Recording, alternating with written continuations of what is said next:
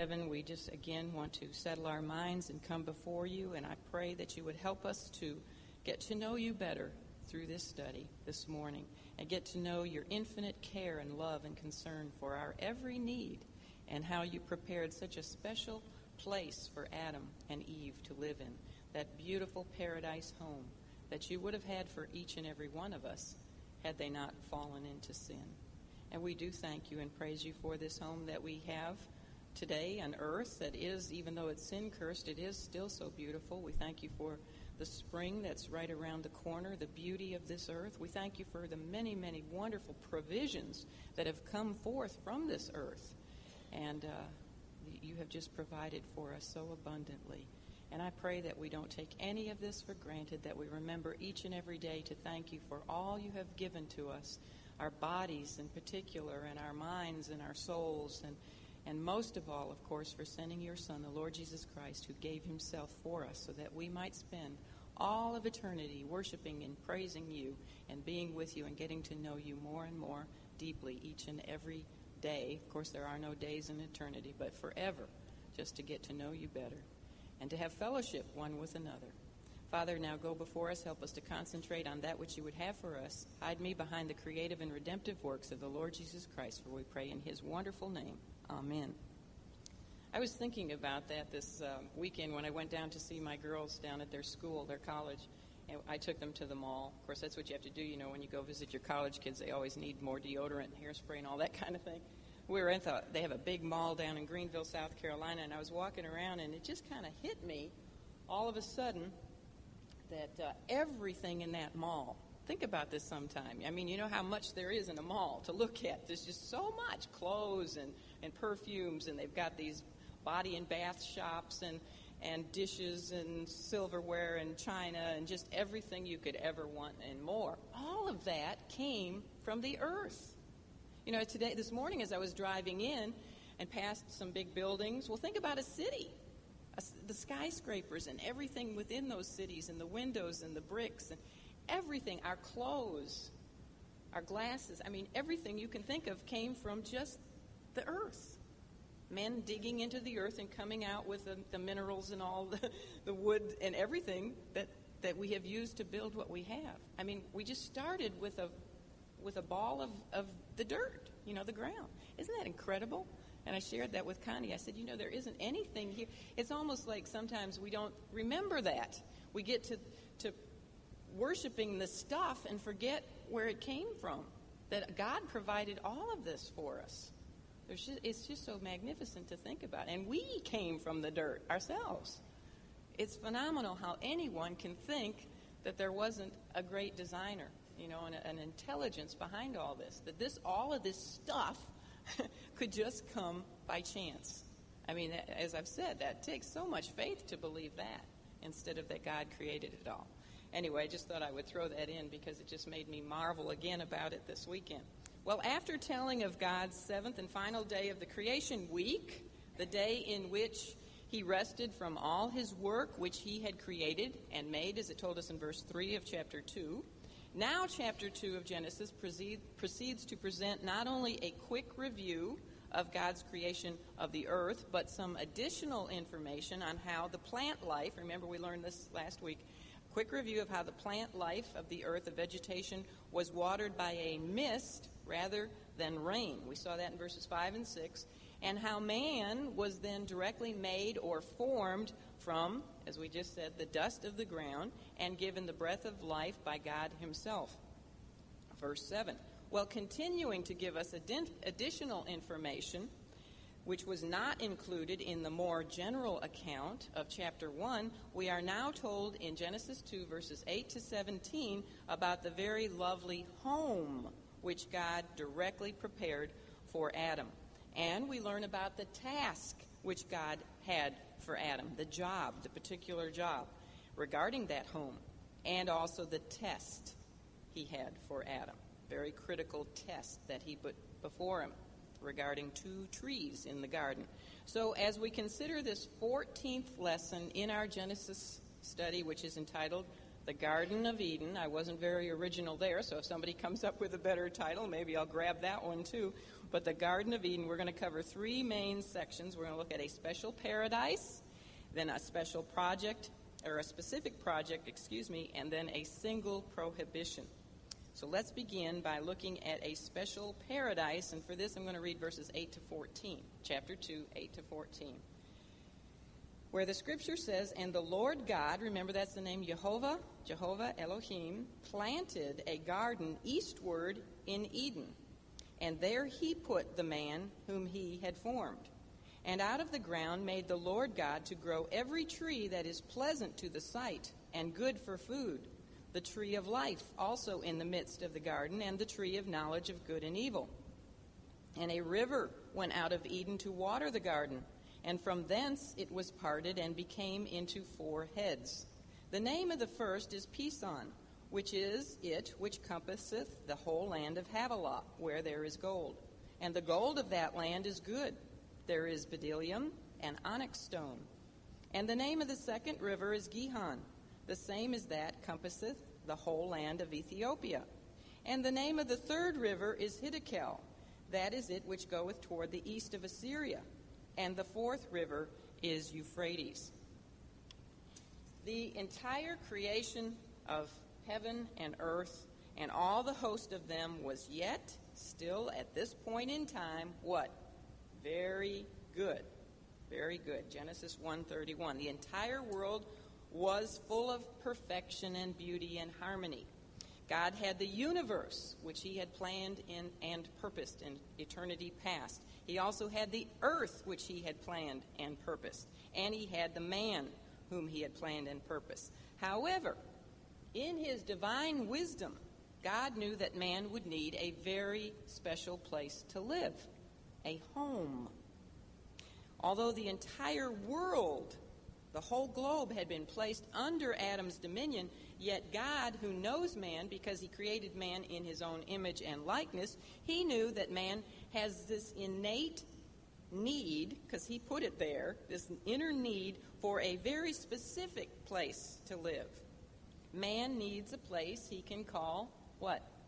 Home. We all have that need. We need a special residence, a place where we can experience the closest and the most intimate love, where we can feel secure and settled, a place where we can relax after working, or where we can rest at night and revive our strength, and a place, of course, where we can raise a family.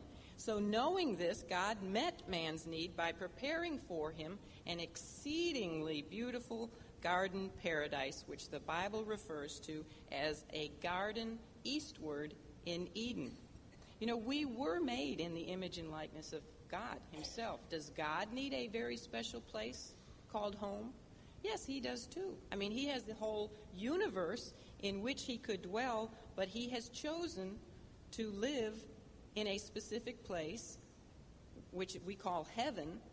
The throne room of God is in a specific place. As a matter of fact, his son called it his Father's house in John 14, verse 2. "In my Father's house are many dwelling places," or mansions. So even God has a specific dwelling place. He needs a home also. And we are created in his image, so we likewise need a special place called home. Now, there are some specific features given to us about the Garden of Eden in verses 8 to 14 that we just read. First of all, we are told about the garden itself, which is what we're going to consider in verse 8 as we look at one special garden. And then we're told about 2 special trees. And then what are we told about? 4 special rivers. So, one special garden is in verse 8. In verse 8, we are told that it was the Lord God, Jehovah Elohim, who personally and directly planted, notice that word, planted a garden in Eden. He did it. Just as Jehovah Elohim had personally and directly formed man's body himself, and then breathed his own life into that body, so did he personally and directly prepare a special dwelling place for man, a place which was to be his earthly home.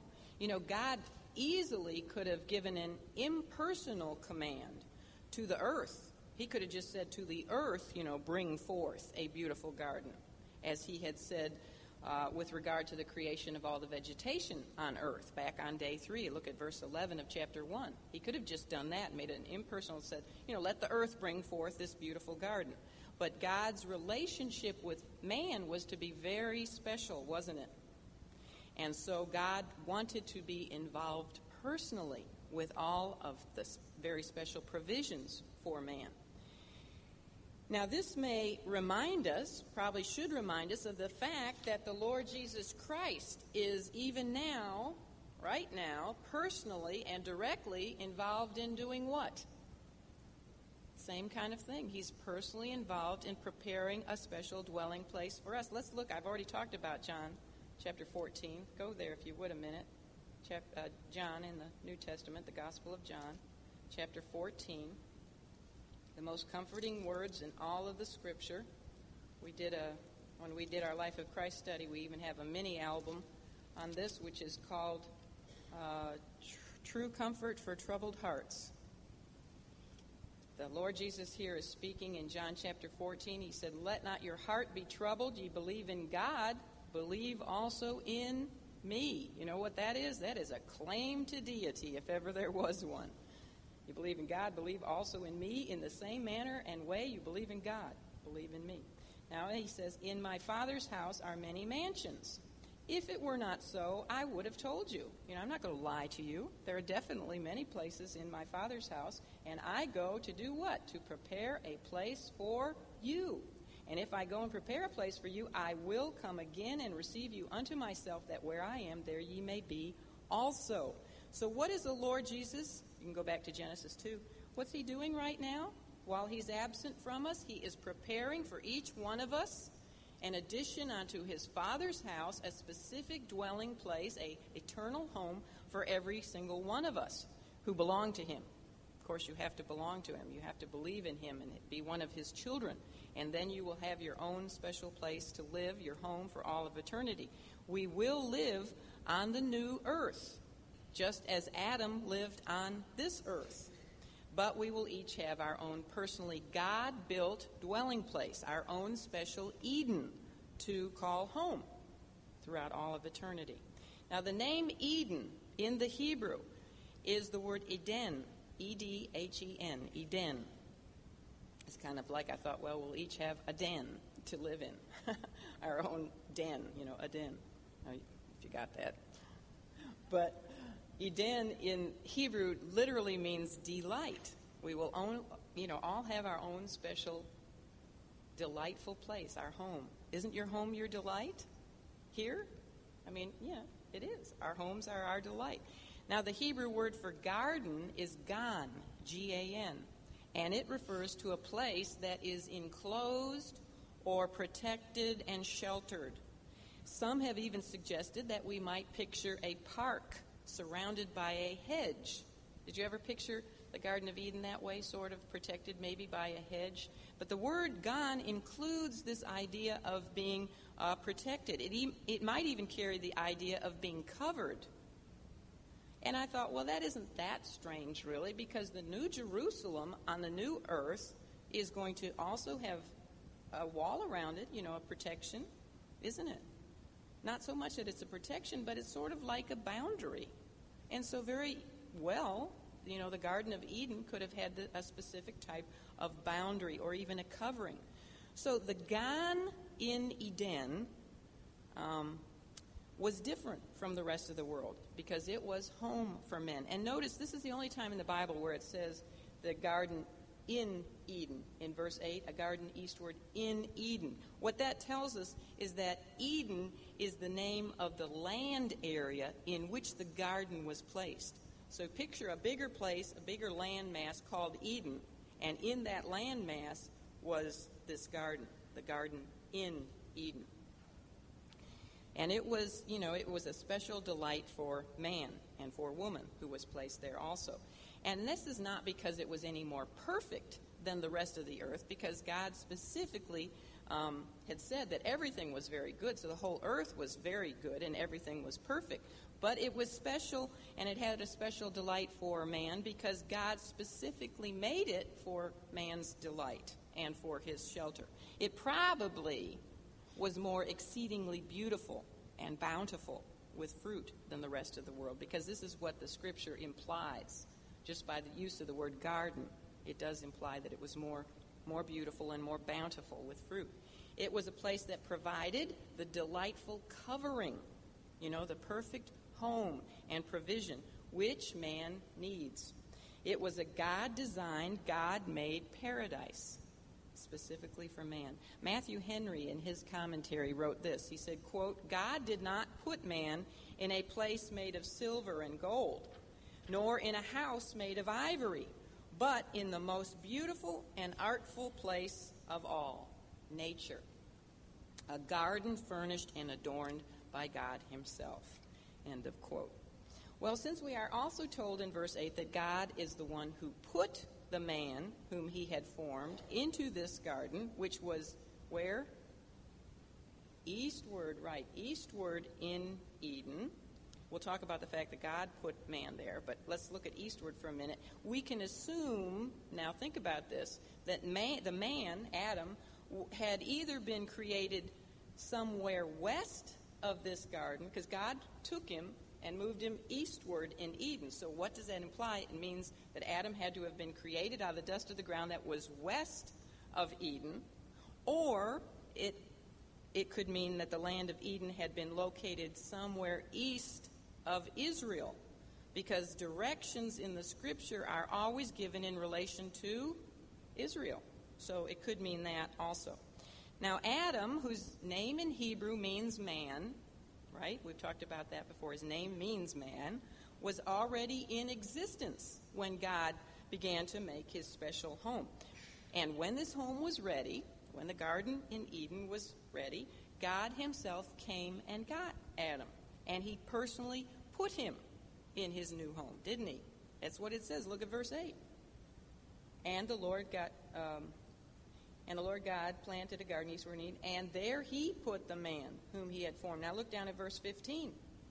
And the Lord God took the man and put him into the garden. So God himself personally came and got Adam and placed him in this special home, this new home that he had specifically prepared for him. And what again does this remind us of? This is exactly what the Lord Jesus Christ will do when he comes to receive us at the time of the rapture, which, the seed for the rapture was laid in John 14, verses 1 to 3. He was really talking about the rapture in those verses we just read. You can also read about it in 1 Thessalonians 4, verses 13 to 17. When Christ has completed his preparation of all the dwelling places for the church age people, all the people who will be part of the church age, then he is going to come to get us himself. He's not going to send Michael or Gabriel. He is personally going to come to get us and personally escort us to our individual paradises, our places of eternal delight in our Father's house. So you see the correlation here again between the Creator and the Redeemer, one and the same person. So man's first knowledge of his Creator was of one who loved him so much that he not only gave him life and did so personally, God formed his body and breathed life into him, but one who carefully and directly provided abundantly above all that he could have ever asked or thought. And this was not only true in God's preparation of this garden in Eden, but it's likewise true with the new home that we will have in heaven. Because the Scripture says that eye hath not seen nor ear heard, neither have entered into the heart of men the things that God hath prepared for them that love him. So you can just bank on the fact that our eternal dwelling place is going to be really spectacular and beautiful and gorgeous beyond what we can even think right now. And perfectly suited to each one of us, I believe. Perfectly suited to us. Well, as you are probably well aware, not everyone takes the biblical account of the Garden of Eden literally. Is there anybody who didn't know that? Not everybody says, well, there was really an historical place called the Garden of Eden, a real place planted by God himself. The unsaved secular individual scoffs, ridicules the idea of this garden being real, being literal, To him, it's something which is on the same level as a fairy tale. And then even many religious individuals, even many people in the church, in Christendom, will generally speak of the Garden of Eden as being nothing but a symbol or a type of an ideal environment or a perfect earth, a utopia. They look at Eden as a dream for an ideal earth, something toward which men should corporately work, or toward which the church should work, to eventually bring paradise to earth. A religious man very often concludes that the goal of mankind together, and this is the whole purpose behind the ecumenical movement, that all men, regardless of doctrine, should get together to strive to make this earth a Garden of Eden, so to speak, a utopian paradise. However, if the Garden of Eden was, as the secular individuals say, if it was merely a fable, a fairy tale, this must mean, think about it, that Adam was also part of the fairy tale, right? As well as Eve. And the serpent, Satan, was part of this fairy tale because they were all in the garden, which is part of the fairy tale. Also, then, man's fall into sin and his separation of God must likewise be part of this fable. And if the Garden of Eden never existed, then man's fall into sin never took place, right? I mean, that's only logical. Because if the garden where he sinned never existed, then nothing ever occurred there. Also, if the Garden of Eden is merely a symbol of a type of paradise, a utopian earth toward which men should corporately strive, then man doesn't need Christ, does he, to come and give us this perfect earth. For one thing, without a literal Eden, as I just stated, we have no grounds for assuming a literal Adam or a literal Eve and a literal Satan and a literal fall into sin. And if we have not inherited the sin nature from Adam, then we have no need for the last Adam, the Lord Jesus Christ, to redeem us from sin. I mean, if we never fell into sin through Adam, then we don't need a redeemer to redeem us from sin. Also, if man is perfectly capable himself of creating his own ideal utopian environment, then all he needs to do is just work a little harder, right? And bring paradise to earth by his own energy and efforts and works and goodness. But as we studied, when we studied the book of Revelation, is this ever going to be possible? Is man getting there? Is the church getting there? No. Man on his own, apart from the intervention of the Lord Jesus Christ at the time of his second coming, man would never, ever turn this globe into a utopian paradise. He would only succeed in blowing it to bits. And that's where he's headed right now. And without the Lord coming back, we would have absolutely no hope at all. Well, if we read the Scripture in its natural way, which is what we should always do, we find that the passage of this lesson in Genesis chapter 2 clearly teaches that the Garden of Eden was a literal historical place. Not only are we given a specific direction for the garden, where was it?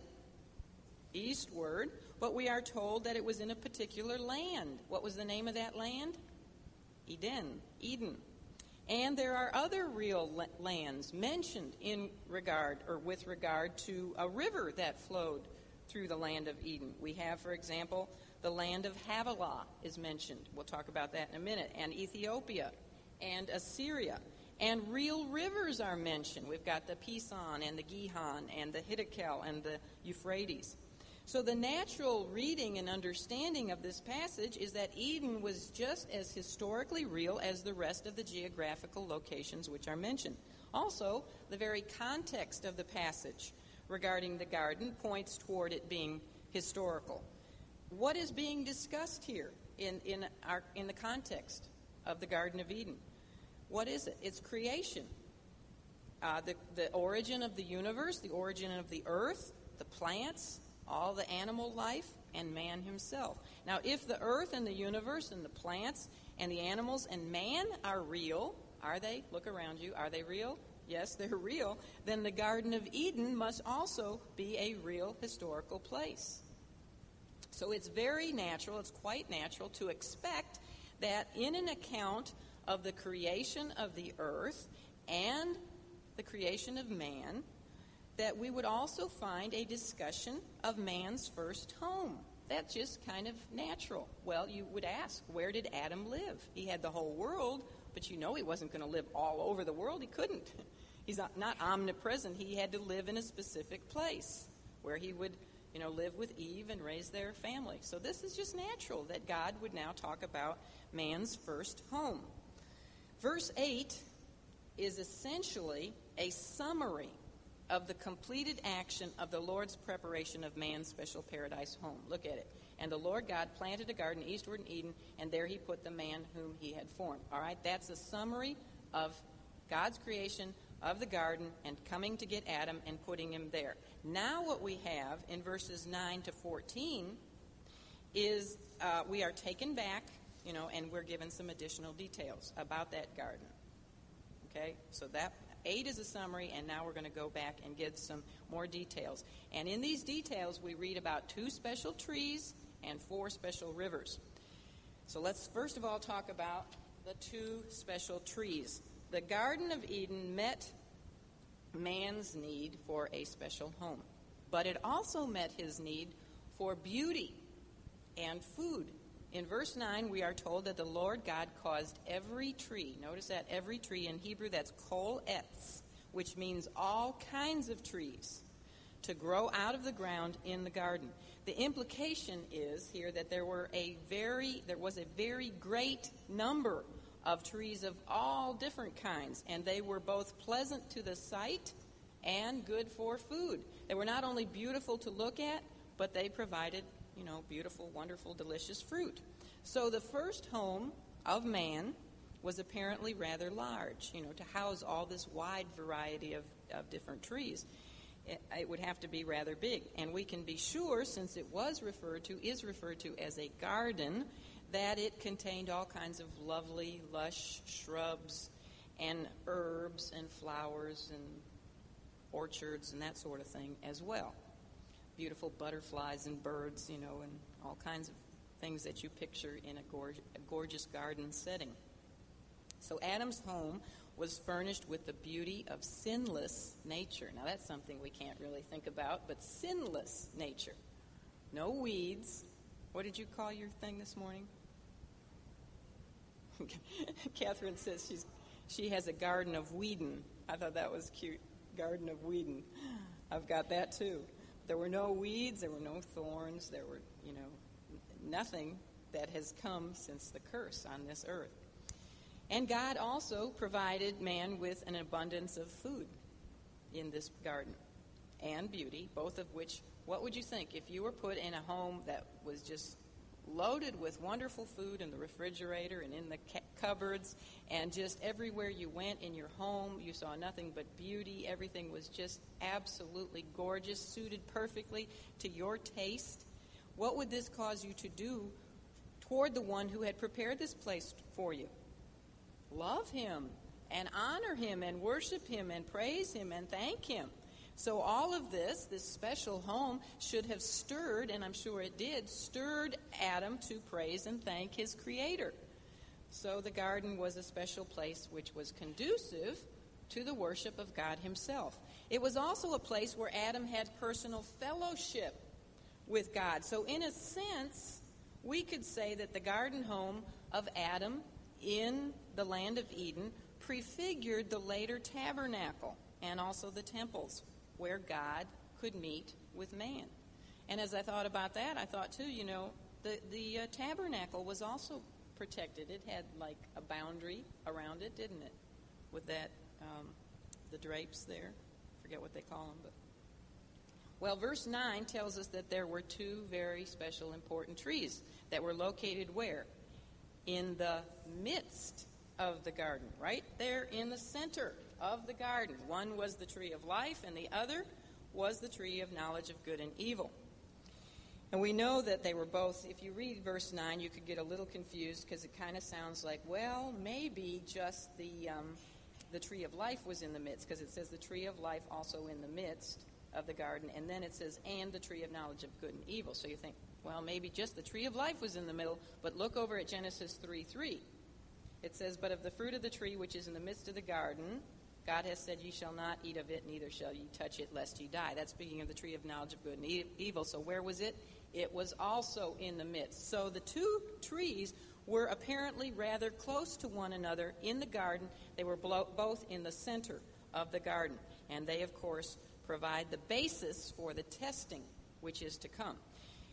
The tree of life, let's talk about it for a minute. We discover from this passage here and from other passages in the Scripture where the tree of life is mentioned that it is an essential mark of a perfect place where God can dwell with man. God can dwell with man because man is sinless. Here he's sinless, so the tree of life is there. The tree of life will again appear where? In the New Jerusalem. And so God can dwell with man because man is then sinless. In the New Jerusalem, redeemed man will be sinless because he will be covered with the righteousness of Christ. Now, trees throughout the Scripture are symbols of life. Genesis 3:22 tells us that this tree of life in the garden would confer life on those who ate its fruit. So we learn that somehow or another it would give life to those who ate of it. Now, what kind of life it's speaking about? Well, we keep looking at the Scripture. Proverbs 3:18 tells us that wisdom is as a tree of life. So the tree of life provides wisdom. Proverbs 11:30 says that the fruit of the righteous is a tree of life. Proverbs 13:12 tells us that a desire fulfilled is a tree of life. And also a gentle tongue is referred to as a tree of life. In other words, these are all things which give fullness of life to their owners.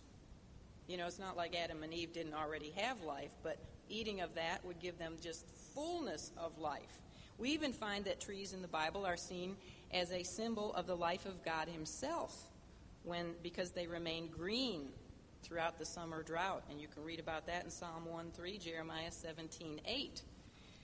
Also, the golden candlestick in the tabernacle, I tried to circle it right here. It was a stylized type of a tree of life because its light fell over here on the 12 loaves of the showbread. And this symbolized God's life sustaining the 12 tribes of Israel. So there is a lot which can be learned about the tree of life from other scriptures, other passages of the Scripture. Now, we don't know exactly what the fruit, well, we don't know at all what the fruit of this tree was. You know, a lot of people picture it as an apple, but we have no idea what it was. Nor do we know by what means it may have been able to inhibit cellular decay, you know, so as to enable the one who ate of it to live indefinitely, just to continue indefinitely in perfect health and never die. But we do know that God had to expel Adam and Eve from the garden after they sinned so that they would not then eat of the tree of life and live forever in their sinful, fallen flesh. So he had to remove them for their own good. We also know that when Christ returns to establish his earthly kingdom, there will be trees growing in the millennial kingdom which will continually provide food and medicine for the citizens of his kingdom. You know, those who are the overcomers during the tribulation period. And you can read about that in Revelation 2:7 to the overcomers. In one of the church letters, he promised that they would be able to eat of the tree of life in his kingdom. Furthermore, the tree of life will be present in the New Jerusalem. That way. And it will provide not only 12 manners of fruits, but its leaves even will provide perpetual healing for all of the nations. Now, the tree of life, we note again then, exists only in a perfect world where God himself is dwelling with man, with sinless man, either sinless man or redeemed man. And those who live there with him have eternal life. Now, the primary thing to realize is that God placed both the tree of life and the tree of knowledge of good and evil in the center of the garden in order to set before Adam and, of course, Eve, who's not yet on the scene, but she will be next week. She'll be on the scene. To set before them a choice. God gave man absolutely every opportunity to choose life over death. And death, as we will see, would be the result of eating of the fruit of the tree of knowledge and good and evil. So God gave Adam every opportunity to choose his own personal presence, God's personal presence, over being separated from him. He gave Adam every opportunity to choose to eternally live with him, just to continue on living with him rather than to live eternity without God. He gave him every opportunity to choose peace over division, to choose obedience over disobedience, to choose freedom over bondage, righteousness over unrighteousness, good over evil, perfection over corruption, to choose himself, God, over self and Satan. God does exactly the same with you and I. He loves all of us just as he did Adam. And he showed Adam his love by providing him with the fruit of the tree of life. Adam could have avoided experiencing physical death. And he, perhaps, I don't know how this would have worked, but perhaps Adam, after he lived, I don't know how many years on earth, would have just been translated to heaven like Enoch was. Maybe that's how it was going to work. Because we know if they hadn't sinned, the world would pretty soon have gotten so populated that maybe after so many years, when someone just got so intimate with God, they would just suddenly be translated into eternity with God. So maybe, without dying. So Adam had that choice. He could have lived eternally without ever dying. And he could also have never experienced spiritual death. Not only physical death could have been avoided, but spiritual death. He never had to be, separated from God. He never had to have any kind of broken fellowship with God. Similarly, God now demonstrates his love to you and I by providing us with the opportunity to have eternal life by way of the fruit of another tree, a tree which appeared to man's vision as a tree of death, but really it was what? A tree of life, which brought forth the fruit of life when the Lord Jesus Christ paid for our sins on the cross, making eternal life with God possible for those who partake of him. And like Adam, we also have the hope of never having to die physically, because we have the blessed hope of the rapture, and we also have the sure hope of living eternally and of never having to be spiritually separated from God by partaking of the fruit of the tree of life, the cross. It says in 1 John 5:11-12, and this is the record that God hath given to us eternal life, and this life is in his Son. He that hath the Son hath life, and he that hath not the Son hath not life. Well, there's a lot of questions about the tree of life, and I asked some pastors and other people, so if you're a little bit confused about it, guess what? So are a lot of other people. But think about it and maybe come up with some things this week as you study your homework. And I have a lot of questions about the tree of life myself. I just know that it's always present where God is dwelling with man. And man is sinless, and he's going to live eternally with God. Well, the tree of the knowledge of good and evil was also in the midst of the garden. Let me put that back up again, those two trees. And it also was good for food and pleasant to the eyes. We don't read about that here in our passage, but if you look at Genesis 3:6, you'll see it also was very pleasant to the eyes. And that's what attracted Eve, remember? And it was good for food. So I'm sure it tasted delicious.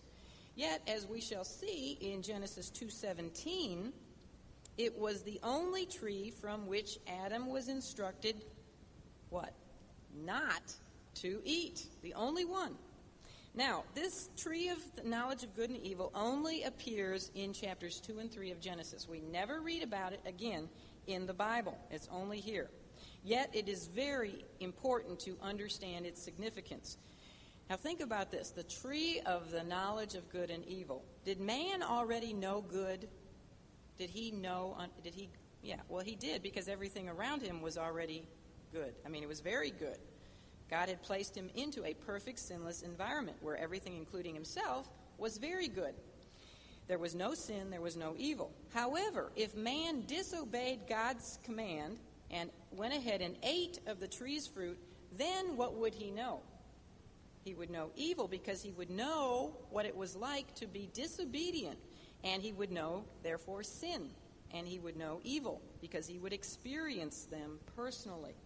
So his own willful disobedience in eating the fruit of the tree would cause him to have separation from God. It would break his communion, his fellowship, his relationship with God, and it would cut him off from the life that has its source only in God.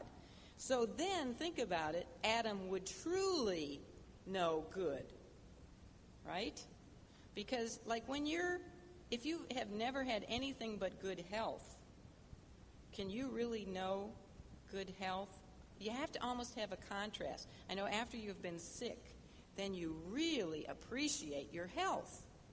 And it's the same way with, with Adam and Eve. When they knew nothing but good, they didn't have a contrast. But when they finally partook, they shouldn't have, but when they did partake of that fruit, then they knew evil because they disobeyed, and then they really realized the goodness that they had just lost. So it's called the tree of the knowledge of good and evil, because they really had a much better understanding of goodness once they contrasted it with the darkness of evil.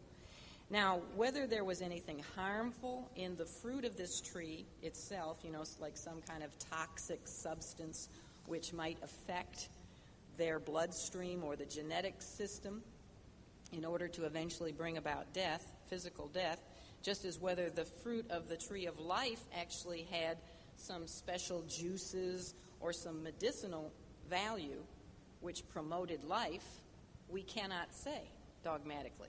We don't know if this death thing was in the fruit of the tree of knowledge and of life was in the fruit of the tree of life. We don't know that, if it was in the fruit. It is possible, however, that the trees themselves and their fruit possessed no qualities in particular, no chemicals, no juices to give either life or death, but that they were simply the objects which were used for man to exercise his freedom of choice regarding his obedience to God. That's the way I would tend to go with it. It was God's word which decreed that to eat of the tree of life would bring life, and to eat of the other tree would bring death. The trees and their fruit may simply just have been the objects which were used to bring about what God's word had already said. The power of life and death rested in what therefore had been decreed by God's word and by what man chose to do with God's word rather than in the trees themselves. Now, I can't be dogmatic about that, but that's what my view would be on it, my opinion. All right, and we're going to talk more about these two trees when we get to the third part of our outline for this lesson, so I better move on quickly. Let's look at the four special rivers. I've already read it, so I won't reread it, but in verses 10 to 14, we find that God also met man's need not only for a home and for beauty and for food, but for water. And this supply of water came from a river. Apparently it was a great river which God caused to flow through Eden, through the land of Eden. Actually, the phraseology suggests that the river rose in Eden and then it flowed right through the garden in order to help water it. Since there was no rainfall in the pre-flood earth, this river must have been fed by an underground, reservoir, some kind of subterranean channel. And there were these kind of, similar subterranean channels all over the face of the globe back in that pre-flood earth. Well, the flow of water in the Edenic River must have been, as I said, abundant, because after it made its way through the garden, we are told that it broke into four major rivers, four heads, each of which must have been long enough to reach one or more of the seas thereby completing the whole water cycle. Now, the names of the 4 rivers are given to us, a fact, again, which stresses the historicity, the fact that this all was real, a real historical event that took place in real geographical places, because we're given the names. Now, in verse 11, we read of Pison, which can also be spelled Pishon, and it literally means the leaper. I wasn't able to find out the meaning of the names of the other rivers, but this one means the leaper, so I imagine it was a bouncing kind of a river. And it's mentioned only this one time here in the Old Testament. This is the only time we read about this river. However, it says that it compassed the land of Havilah, and we do read about the land of Havilah elsewhere in the Scripture. Here we are told that it was a land of gold and bdellium and onyx. And it is often suggested by commentators that Havilah was the land of Arabia because Arabia was a source of gold in ancient times. And bdellium, by the way, if you want to know, was a translucent aromatic kind of substance, which in the Scripture is compared to manna. That's what bdellium is, and you can read that in Numbers 11:7. Well, it's interesting to discover that Havilah, that's the land of gold that the Pison encompassed. Imagine this river went all around this particular land. The name Havilah was a name that was also given to a son of Cush in Genesis 10:7 and a son of Joktan in Genesis 10:29. Now, Cush was a descendant of Ham. Ham was one of the 3 sons of who? Noah. So, also Joktan was a descendant of Shem, and Shem was another one of the sons of Noah. So apparently Ham and Shem, 2 of Noah's sons, who lived on both the pre-flood earth and the post-flood earth, they lived before the flood and after the flood, apparently these 2 sons remembered this land of Havilah with all of its riches. And that pre-flood land must have really made quite an impression on these 2 sons because they talked about it to their descendants. And therefore 2 of their descendants were named for this land of Havilah. Well, the second river mentioned in verse 13 is Gihon. And of course you've heard of the Gihon Springs in Jerusalem. Were probably named from this original river in Eden. And it was said to, well, not in Eden, it was said to encircle the land of Ethiopia. It came out of that original river and then broke off and encircled the whole land of Ethiopia, which is called Cush, C-U-H-S, in Hebrew. Ethiopia is called Cush in Hebrew. Now, it is the mention of the name Cush which has caused many other commentators to identify this Gihon River with the Nile River. They say, well, this is the Nile because it was over there near Ethiopia. However, Cush is also associated in the Scripture with the land of the Kassites, which were the successors to the old Babylonian Empire, and therefore some others have speculated that the Gihon was one of the rivers or the canals of Mesopotamia. Now, the third river is called the Hiddekel, and the same name is given in the Assyrian monuments to the Tigris River. So the Hiddekel, if you want to make a note, was also called the Tigris. And the Tigris, along with the Euphrates, which is the 4th river mentioned here, are still in existence today, aren't they? The Tigris and Euphrates rivers. But there is a slight problem in that the Genesis account tells us that this Tigris River, or this Hiddekel River, went toward the east of Assyria, whereas we know that the Tigris River of known history goes on the west side of Assyria. So there's a little problem there. Now, a big, big question for many people down through the centuries has been, where was the Garden of Eden located? Where was it located? You see on this map, which I got out of Harold Wilmington's book, they have it over here with a question mark, and I put another bigger question mark there. many, many speculations based upon the names that we have just been discussing, the names of the different rivers and the names of the different lands. Many speculations have been offered, and most of them put the Garden of Eden somewhere in here near the Tigris and Euphrates River. However, now make sure you hear me now. If you haven't been listening, hear me right now. What most people do not consider or acknowledge is that the catastrophic flood of Noah's day, the global flood, totally rearranged the geography of the earth. The rivers and the countries described here in Genesis 2 were pre-flood, before the flood, geographical features which were familiar to Adam, who was probably the original author of this particular portion of Genesis. But the geography described in these verses does not exist in our present earth. It tells us in 2 Peter 3:6, the world that then was, being overflowed with water, perished.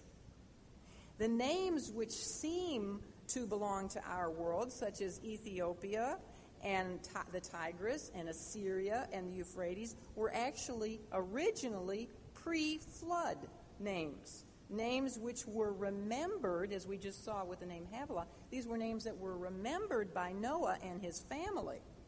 And then they were given to people and to places in memory of that pre-flood earth. So those people who have attempted to place the location of the Garden of Eden in, for example, let's say the Tigris and Euphrates River region of our present world, have neglected to realize how much devastation took place at the time of the global flood, and how our current geography is just, it has no physical connection at all with the original world. I mean, it could just totally be different. And so we have really no idea where the Garden of Eden may have been located. I speculate it was somewhere in the Middle East, but we can't say dogmatically at all where it was, and we can't base where it was based, as I said, upon the names that are given to us here. And of course, to the Garden of Eden, if not removed earlier by God himself, it was removed, we know, at the time of the flood. So there's no way to locate it in terms of our modern geography. And it may have been removed during Adam's lifetime. There is reason to think that it could have been removed even while Adam was still alive. Now remember, Adam lived for 960 years.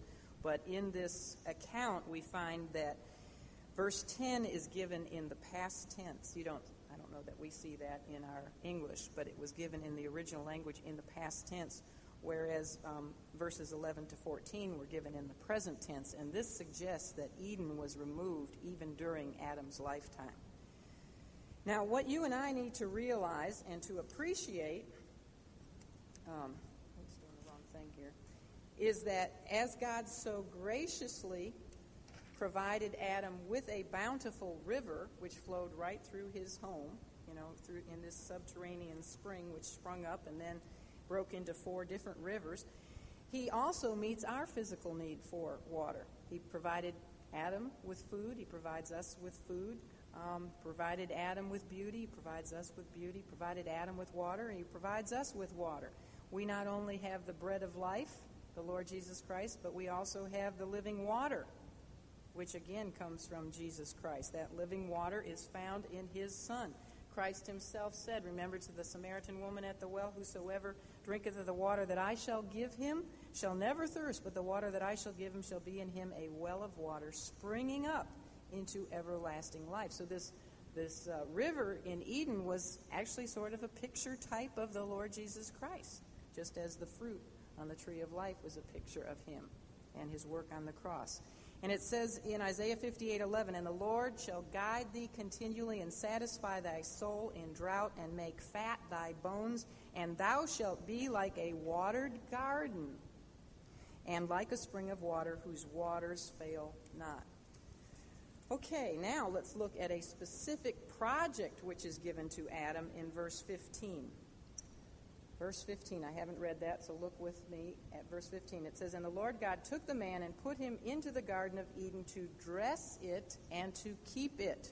We are told here, again, as we were back in verse 8, that it was the Lord God who himself personally put Adam into the Garden of Eden. So Adam had been outside the garden, but God wanted him within its boundaries because he wanted Adam to know and to experience paradise. Man already, of course, we know, had a perfect world in which he could live, but within that perfect world, God prepared a special place for man to call home, a special place where God himself could meet with man and fellowship with him, a place where man could behold all the splendor and all the beauty and all the provision and perfection of God's goodness and his love and his grace. So God took Adam and he placed him in the best place, didn't he? The best place. It was the best place because God had prepared it for Adam. So do you know where the best place, the greatest place for you to be is? Think about it in relation to Adam. The best place for you to be is the place in which God has put you. And for a lot of us, that's right here, in Sanford. If God has put you here and you know that it's God who put you here, then it is the best place to be. And you, as you've heard the expression, you bloom where you're planted. Well, even in the absolutely perfect paradise that God had made for Adam, yet man was given work to do. And we talked about this before. God, you see, knows that work is necessary for man's own good. The perfect, ideal, utopian paradise world was not to be a world of fun and frolic and idleness and pleasure only, because that would not have met man's need, and God knew that. It was to be a place of serious work and service. And we find that even in the new earth, in the eternal state, we as God's servants will have work to do. I'm glad of that. I don't know about you, but playing a harp on a fluffy cloud forever would not be my idea of having a good time throughout all of eternity. It wouldn't take me long to get bored. We need work, and we will have work all throughout eternity. So God expected Adam to work and to keep up the garden. He was told to dress it, and he was told to keep it.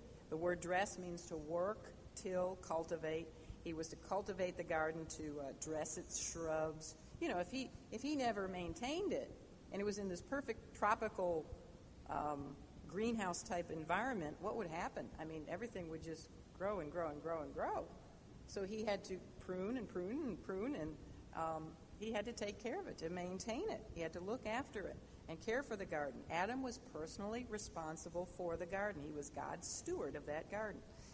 And he had to perhaps go over to the river and get extra water for some of the things that might not have thrived sufficiently on just some mist. Some things might have needed more water. He was also to look after and care for the animals which were in that garden, birds and fish and things like that. Now, we don't know when Satan and 1/3 of the angelic host fell with him. We don't know when that was, but we do know that it was sometime in chapter 2, because at the end of Genesis 1, everything was still very good, and then when we begin chapter 3, who do we see right away? Now, the serpent was more beautiful, so there's Satan on earth in chapter 3. So we don't know exactly when Satan fell, but it had to be somewhere in chapter 2. So part of Adam's job assignment in keeping the garden was to guard it from an external enemy. And somehow or another, we don't know how or when, but we do know that somehow Satan slipped into that garden, because he's there at the opening of chapter 3. So perhaps Adam was not sufficiently doing his job in guarding the garden. But anyway, man was created to be a responsible being. He was meant by his Creator to be an active, working person. He was not made to be irresponsible or lazy or inactive or slothful. He was to have dominion over the whole earth and also over all the animals, but he was also to work a very special piece of real estate which had been provided for him by God as his utopian home. However, as the Bible warns us, unto whom much is given, what? Much is required. Of him shall much be required. Adam had been given so much. If you think about it, he had probably been given more than any person has ever been given. So of him was much required. Adam was expected to be an example of obedience for the entire human race, which would come from him. And so he was given a test which would gravely affect not only himself and his life, but all of his offspring, all of the animals, and really the entire universe as well. So let's look at the test, a single prohibition, verses 16 and 17. And the Lord God commanded the man, saying, Of every tree of the garden thou mayest freely eat, but of the tree of the knowledge of good and evil thou shalt not eat of it. For in the day that thou eatest thereof, thou shalt surely die. These two verses tell us now why God created man. God wanted to live with a being, that's the one I'm supposed to have.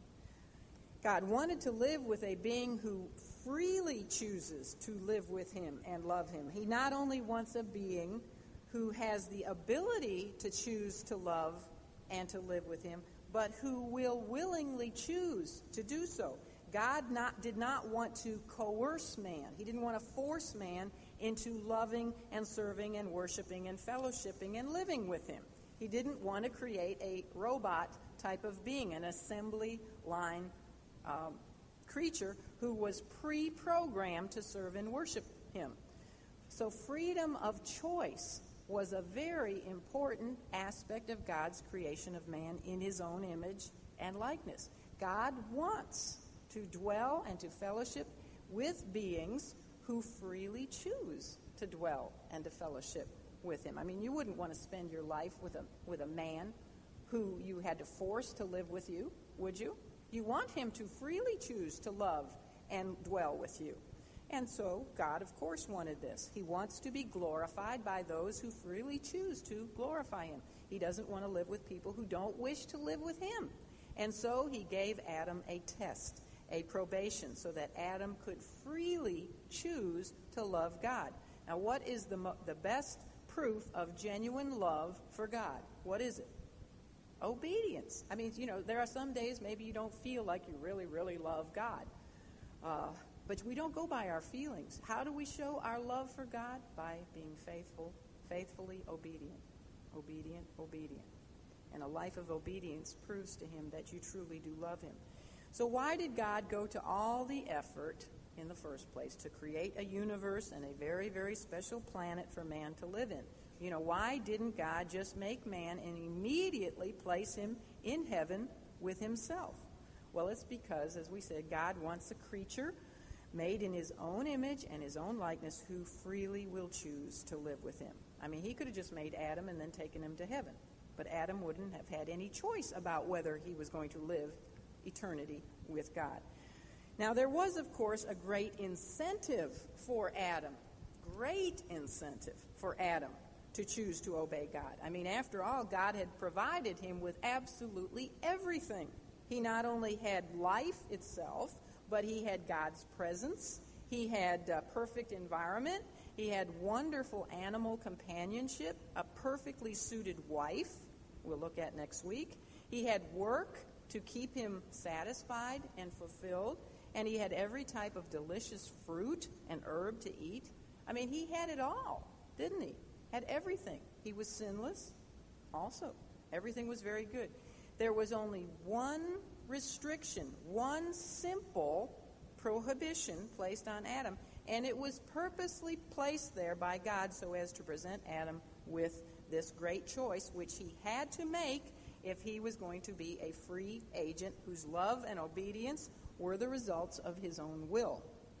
So man had to be tested in order to demonstrate that he loved God above all else, and that he wanted to live with God and to express his love to God by his obedience. Now, if man was going to make a decision to be obedient to God, then the opportunity to be disobedient had to be presented. There had to be something for man to choose other than God. Now, because man was placed within nature, And because one of man's most basic needs and drives is to satisfy his hunger, what better way could there have been than for man to have been given the opportunity to choose obedience or disobedience to God via a commandment involving food, delicious fruit. It was a test of the will via the way of the flesh.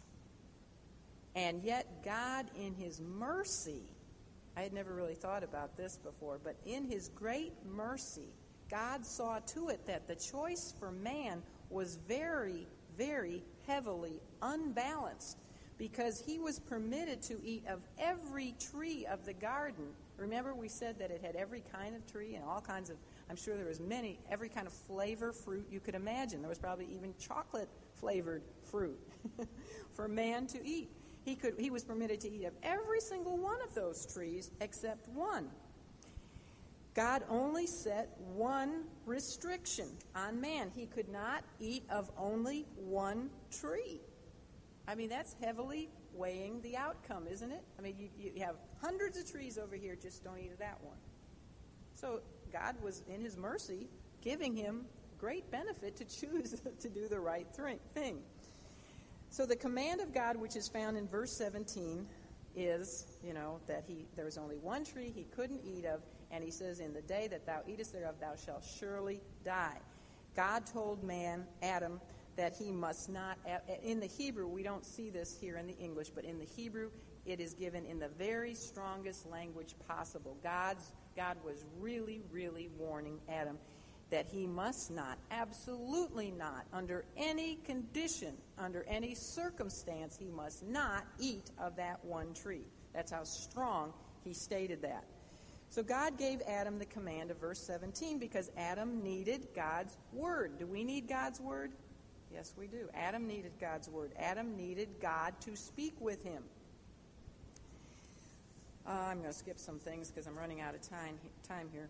But by his simple words of instruction, and these were simple, this wasn't anything complicated, even a child could understand, you can eat all this, but you can't eat this. And what does a child always want to do? He wants to eat the one you do. Same thing with Adam. But by his very simple words of commandment and instruction, God was actually setting the course for Adam's life.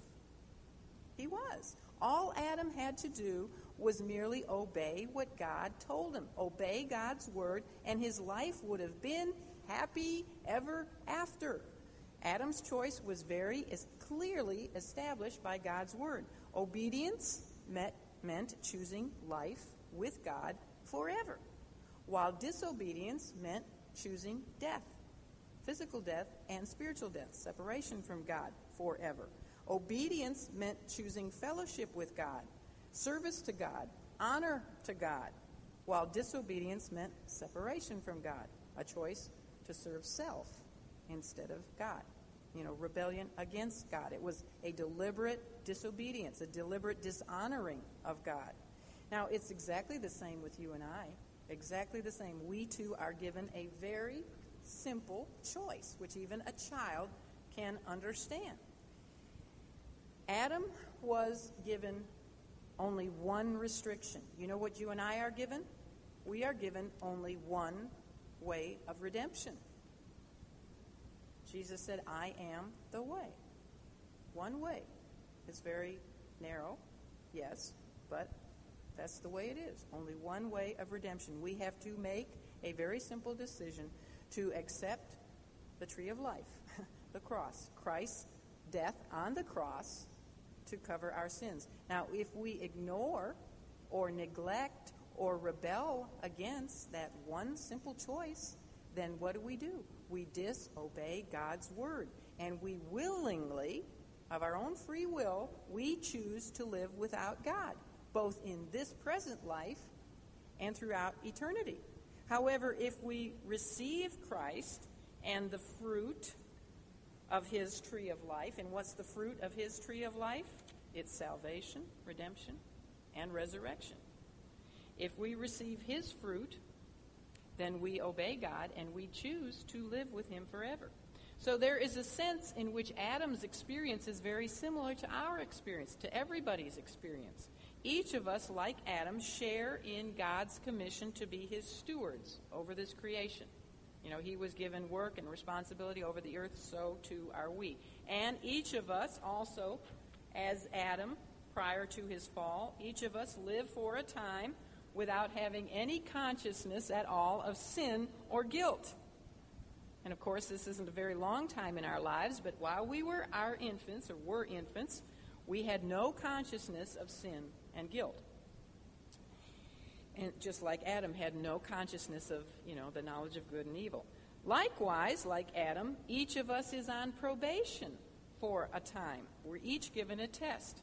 And then also, like Adam, each one of us, without failure, each and every single one of us becomes guilty as a willful sinner against God's word by way of our own freedom of choice.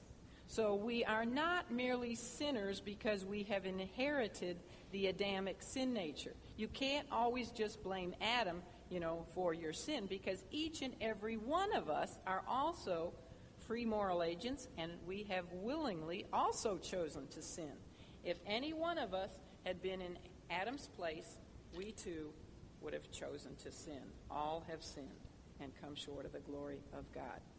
So there's a sense in which we have the same experience as Adam. So there was only one prohibition, one restriction, one restraint placed upon man. Yet it would be this one prohibition which would test his love for his Creator. This one prohibition, which was not to eat of the tree of the knowledge of good and evil, would give Adam the opportunity to disobey God's word if he chose.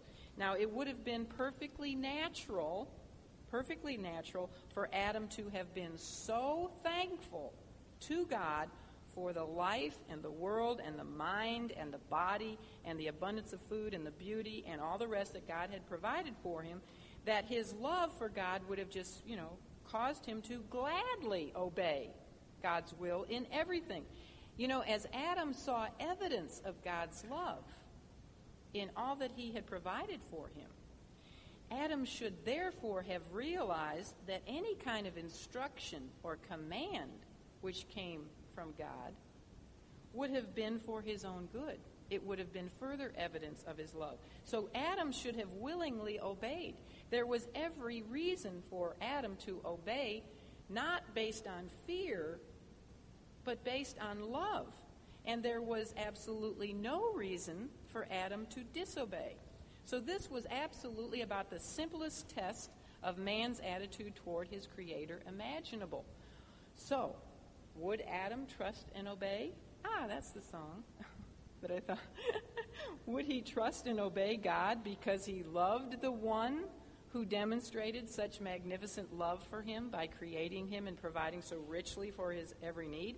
Or would Adam doubt God's love and his goodness and possibly even resent his control and thereby disobey his word even on such a trivial little restriction as one type of fruit in a garden which was laden with fruit? Would he disobey even when God had told him that the result of his disobedience would be death? In the Hebrew, verse 17, where it says, "Thou shalt surely die," in the Hebrew, that is literally, dying, you shall die. You see, if man disobeyed God, death would be absolutely certain and sure. Man would begin the process of dying. Dying, ye shall die. And he would surely positively die.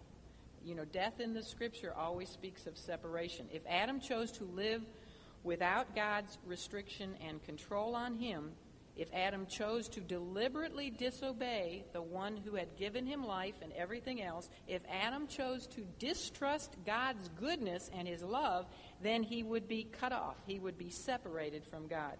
And this, unfortunately, we know, is what Adam chose. He turned away from God and from obedience to God's word, and instead he turned to his own will and his own way.